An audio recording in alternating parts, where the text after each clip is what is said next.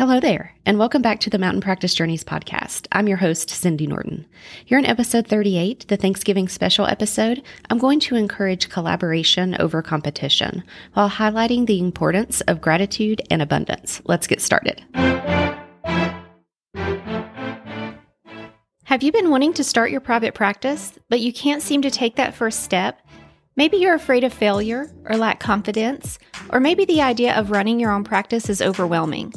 I'm Cindy Norton, owner of Mountain Practice Journeys, and I help therapists and counselors to love the business side of private practice. I'll share with you practical skills and advice, along with a healthy dose of inspiration so that you can be on your way to the practice of your dreams. Put on your hiking boots and let's get going.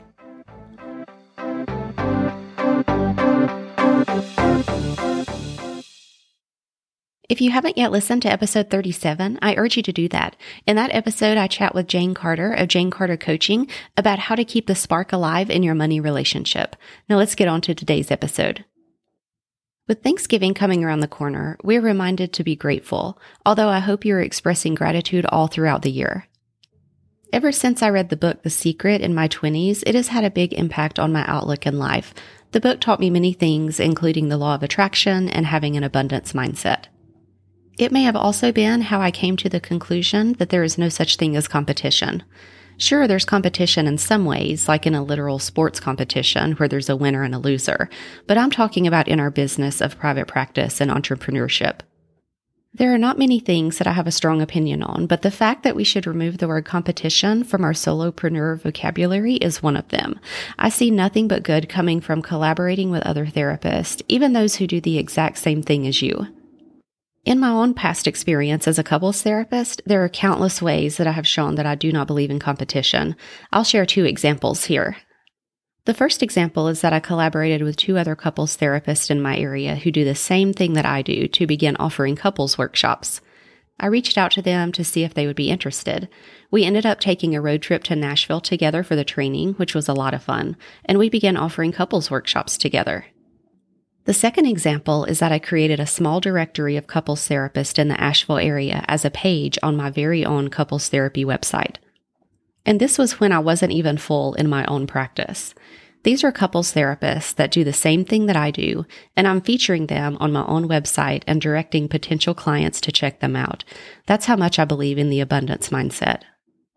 I want to express my gratitude for the amazing therapist community that I'm part of here in Asheville, North Carolina.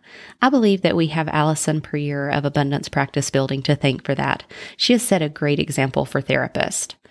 With Asheville being the birthplace of abundance, it's no wonder that this city is ripe with therapist collaboration and community.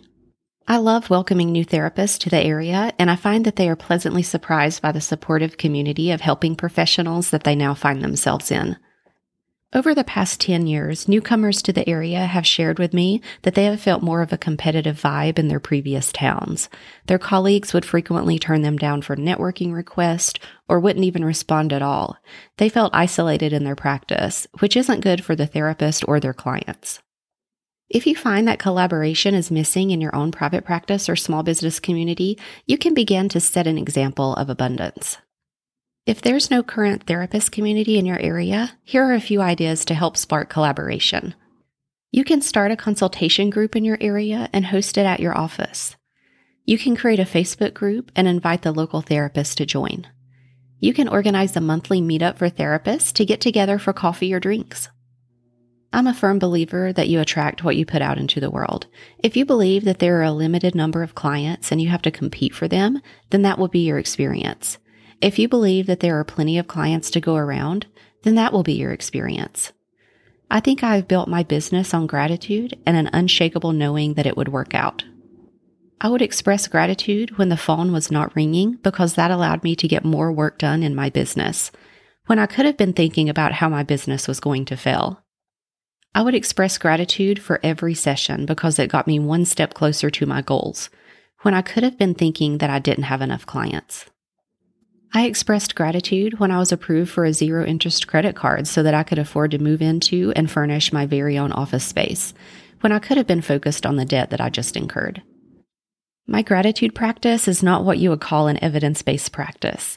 I can't prove to you how it has helped my business, but I know it has. I can't explain it. However, this practice of gratitude is risk-free. You're not going to lose anything by having an abundance mindset and a gratitude practice, but you sure have a lot to gain. Many others believe in collaboration too. Robert Ingersoll said, "We rise by lifting others." Helen Keller said, "Alone we can do so little, together we can do so much." Henry Ford said, "If everyone is moving forward together, then success takes care of itself." Napoleon Hill said, "It is literally true that you can succeed best and quickest by helping others to succeed." And Amy Poehler said, "Find a group of people who challenge and inspire you, spend a lot of time with them, and it will change your life." During each episode, I'll be giving you one small takeaway, action step, or mindset shift. I call these acorns. Listen to episode 0 to get the scoop on what the acorns are all about.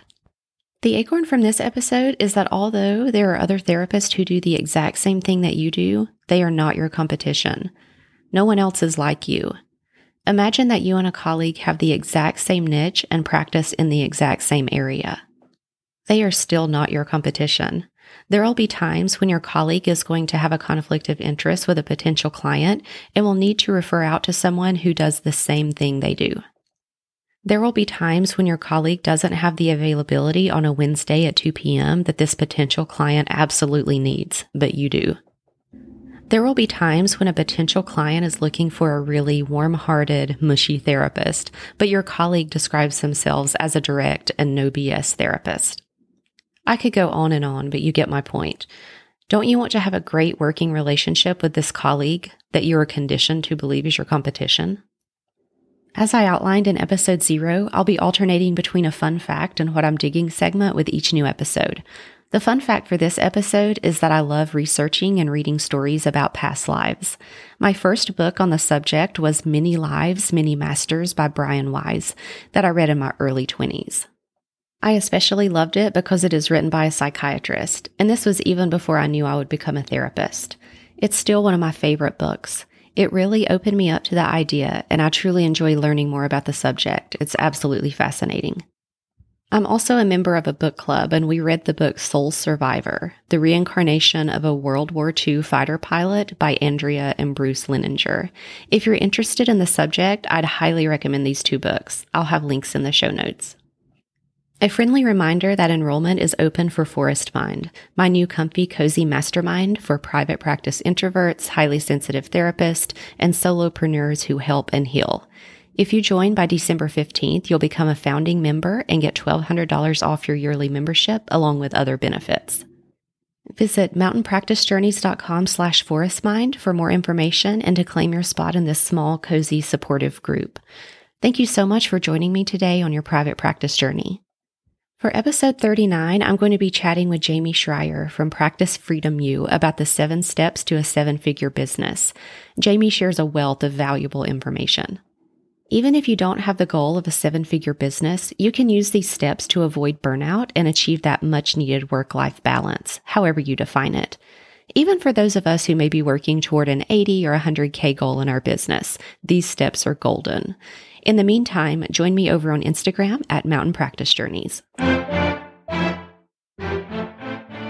There's no way you can know how much it means to me that you choose to join me here as I share all things related to private practice. Please subscribe so you don't miss a step. For more information about this episode, visit the show notes page at mountainpracticejourneys.com/podcast. I truly appreciate you, trailblazers. Your mountain is within reach. Journey on.